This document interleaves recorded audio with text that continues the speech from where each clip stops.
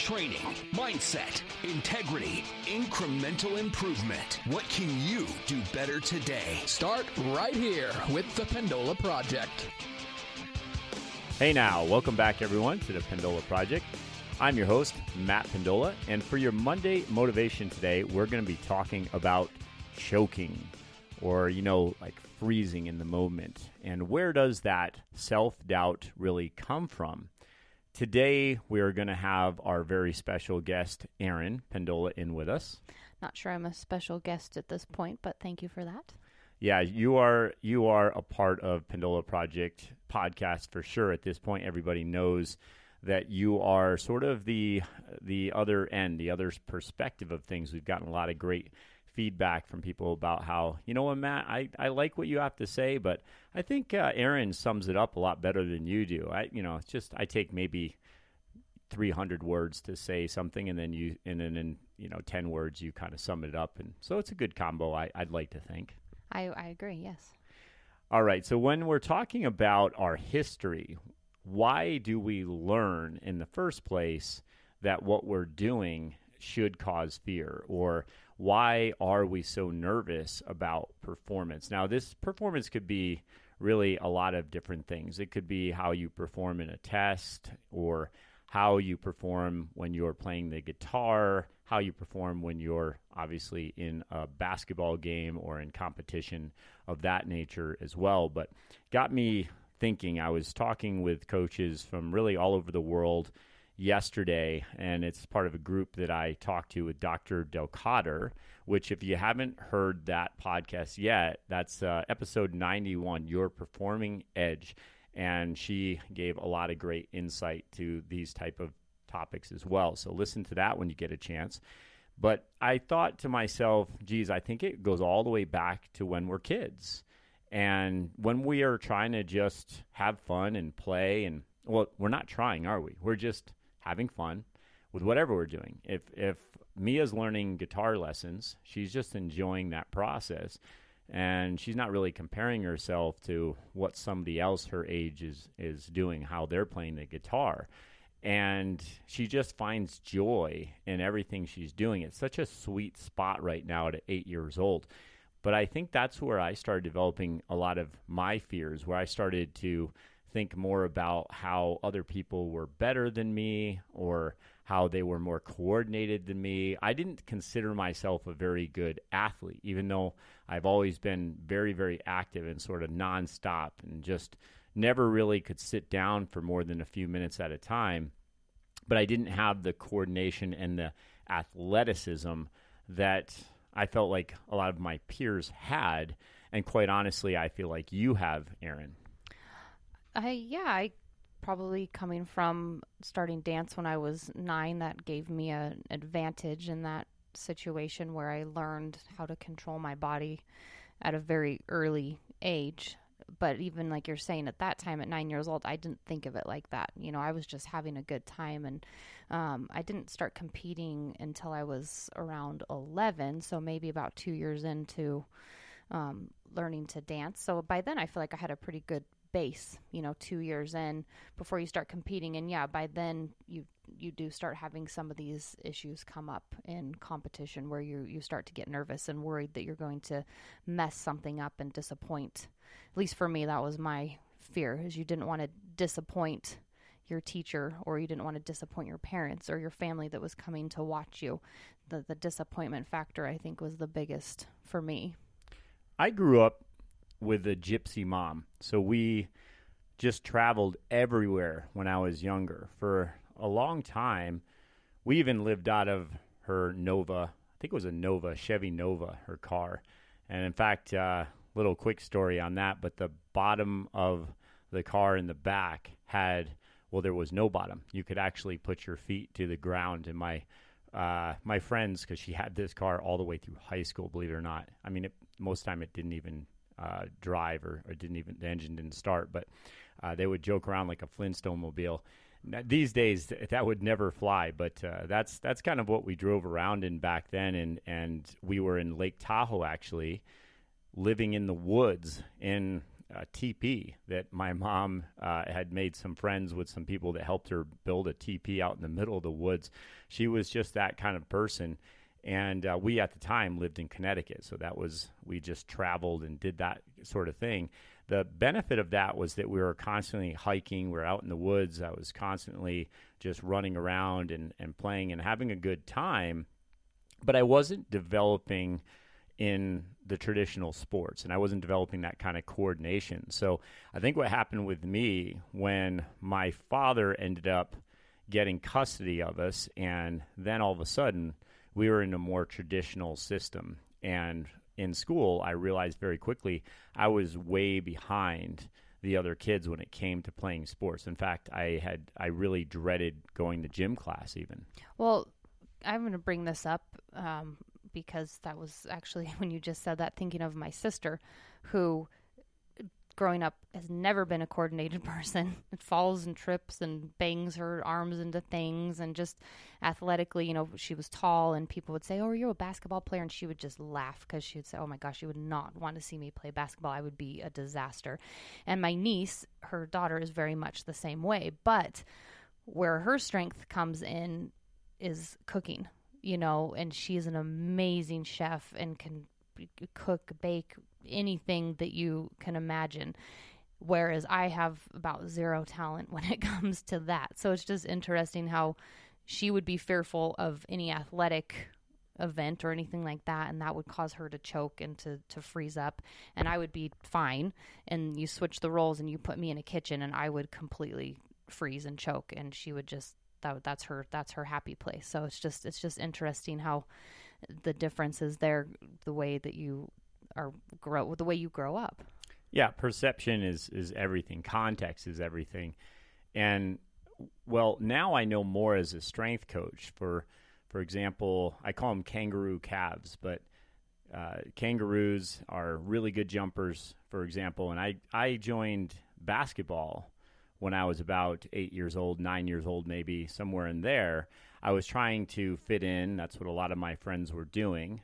But, I didn't have the calves for it, we'll say. And, of course, back then I didn't realize that I was mostly slow-twitch muscle fiber. I was built more for the endurance side of things. And so the first coach that I had certainly didn't really know, I think, how to develop a young athlete mentally as well.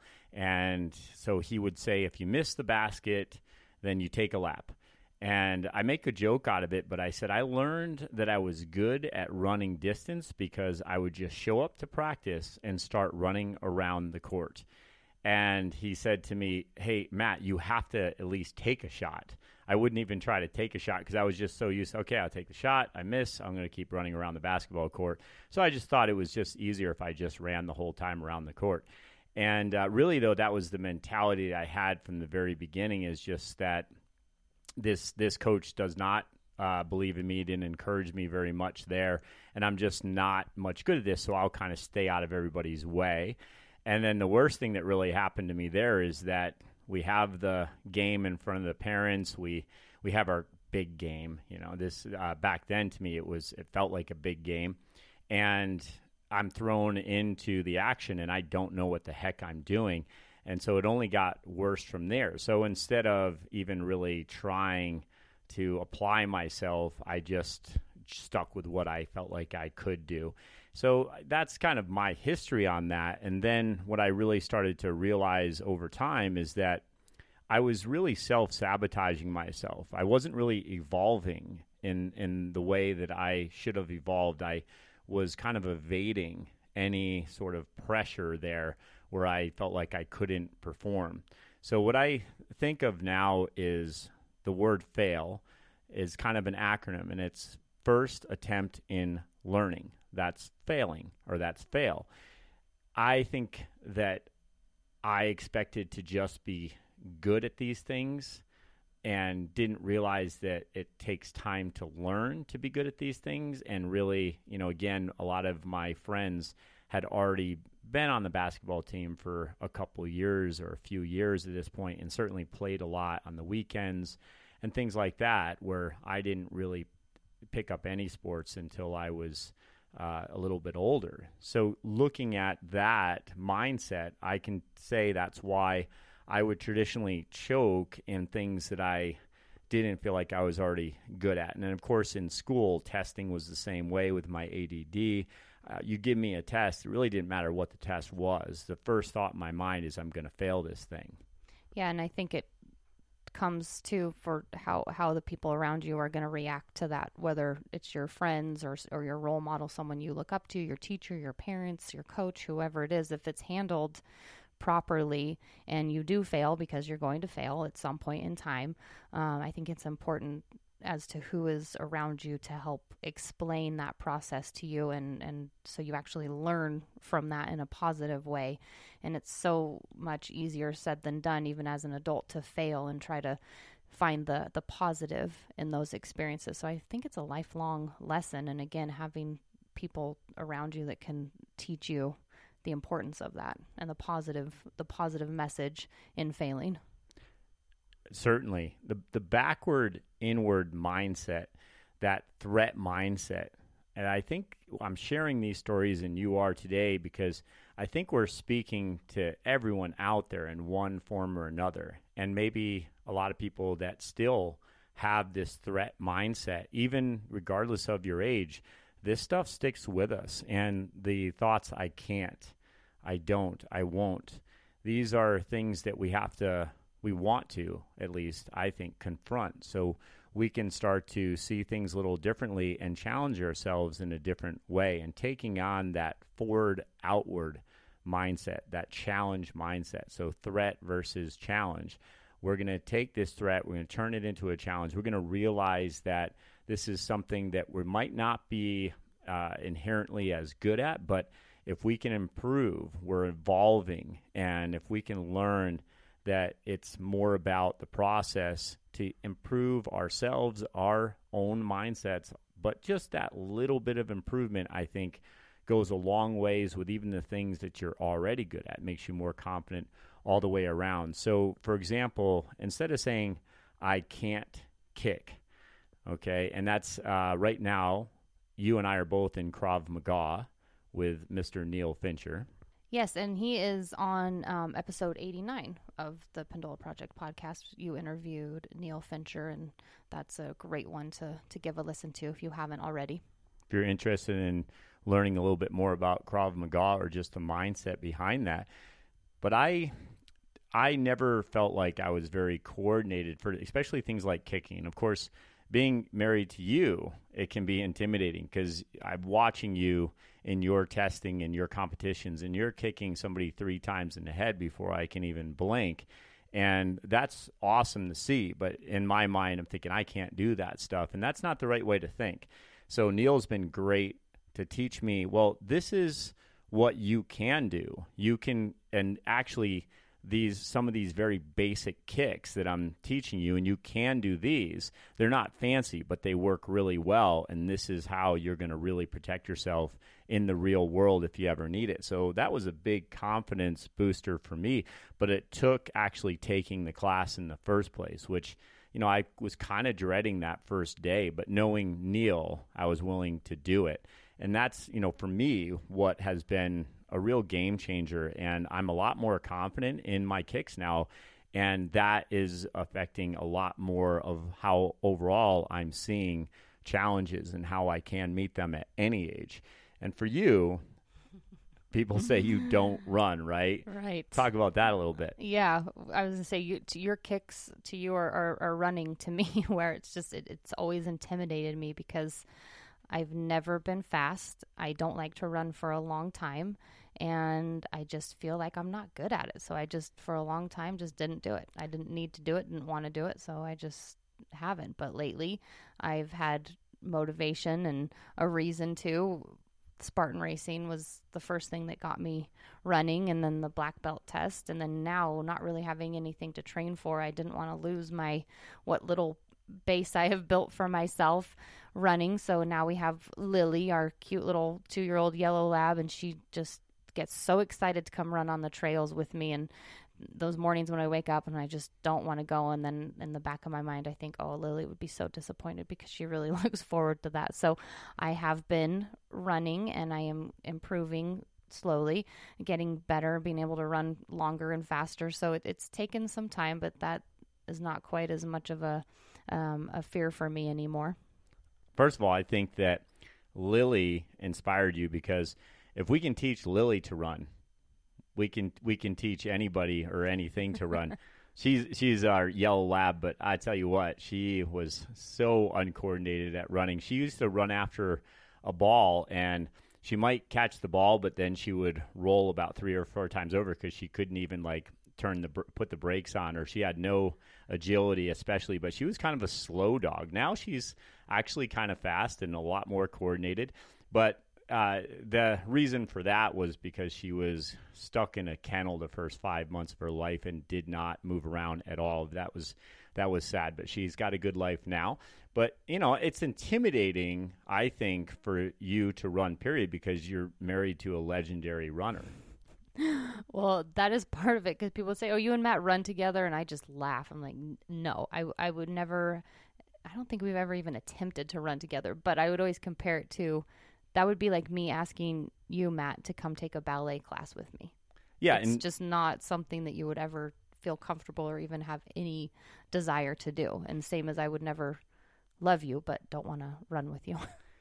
Well, but people see you as an athlete. So where people don't make the mistake of me being able to be the black belt that you are, they, I think, make the mistake of thinking that you would run with really good economy and efficiency because you're such a good athlete. But it's just not something that you did much. And so that was definitely, it was a while, I think, before you really started to embrace it, but you did. So Erin does run. And this is also another little cue that I have talked to my athletes about.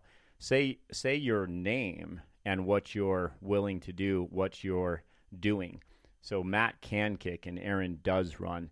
And that might sound a little silly, but it's much more effective to speak in that person about yourself. That's actually a little tip I learned at the Olympic Training Center when I was working with some of the junior elites, and I heard Bobby talking to the athletes about that. And so I am improving is something that is a very positive, engaging mindset, but it's not saying that you are good at it yet, or that you are as good as you want to be. You're not, if you're not as strong or as fast or as competent or as coordinated or whatever it might be, that's okay to recognize that, but then also understand and recognize that you're getting better at it. So that's another one from Dr. Doug Hodder, which is me and ING. Yeah, and I think that's a good lesson just in itself for everybody to always keep learning and growing, because I don't think we ever stop or should stop trying to learn and grow. And even you keep saying, yes, I am a black belt. I did get my first degree black belt, but that, again, is just the beginning. As Coach Kelly Parati has always said, you're a master of the basics. That's it. I mean, there's so much more to learn, not to negate what the work that I put in for that. But I guess my point is that it doesn't stop there. And there's always room to learn and to grow and to be better and to improve in whatever you choose to do. So it's that growth mindset and just constantly wanting to go to the next level, I think is also motivating. Feeling the fear and doing it anyway is a big part of overcoming choking. And this is where we like to recognize reality. And in other words, I'm feeling this way for a reason. So I don't want to deny that, but now I have to engage in that challenged mindset. I have to decide that I'm going to focus on what I can control. And that comes back to just very basics on breathing, for example. So we talk a lot about that, but it really works whether you're currently breathing hard, like in a sport itself, or if I'm going to work on my ebook and I start to think about how maybe what I'm writing is going to be criticized by other experts in my field. And am I writing that ebook for them, or am I writing it for the majority of the people that need to hear what I'm trying to say and what I'm trying to teach? So I have to write that book for the masses and not worry so much about so-and-so. And even when it comes to things like Krav Maga, I have to remind myself that I'm taking this lesson from Neil for me. And then even though you're right next to me and just kind of the star of the class, I have even caught myself comparing a little bit and saying, oh man, I got to go after Erin. I got to kick after she kicks. And it's a little intimidating, but then I just remember that, wait, this is my process and this is for me. So I'll bring it back to my breathing, and that's where I'm in it to win it. That's kind of my mentality, and I'll have to say that to myself. Matt is in it to win it, so what do I do here? I'm breathing in my win is a simple way of thinking about it, and then that's your strength, right? And then I'm breathing out my doubt. That's my fear. So again, kind of recognizing that I do have something to work on, but also that I can do things really well right now. I might not be able to kick as high or as fast as you, but I can plant my foot to the ground, use the stability that I do have, and I think I have decent stability. So I can use that to increase my force. I can literally use my breathing and really focus on these steps of breathing out as I kick and focusing on just very simple, basic patterns. And then before I know it, I hear Neil saying, good job, that was a lot more powerful, because I just focused on what I needed to do and not what you did. And I would say that there's something called positive denial, and that's actually something that Dr. Delcotter just recently brought up, and it was an interesting conversation because I hadn't heard it this way before.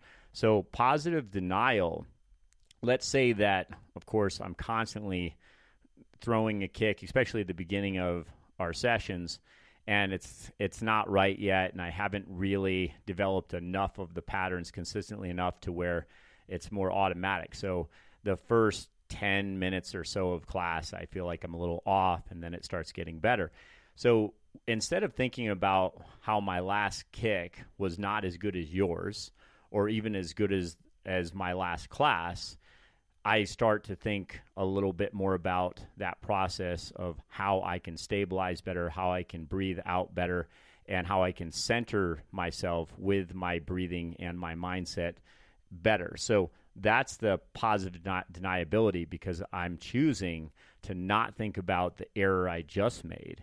And in fact, I was talking to Katie Turner, who is another guest on our podcast recently, and she's a basketball player. And we're just talking about very simple concepts here. She takes a shot in a game, and it should be an easy layup, and she misses the shot, and her team's behind by a point, and that would have put them ahead.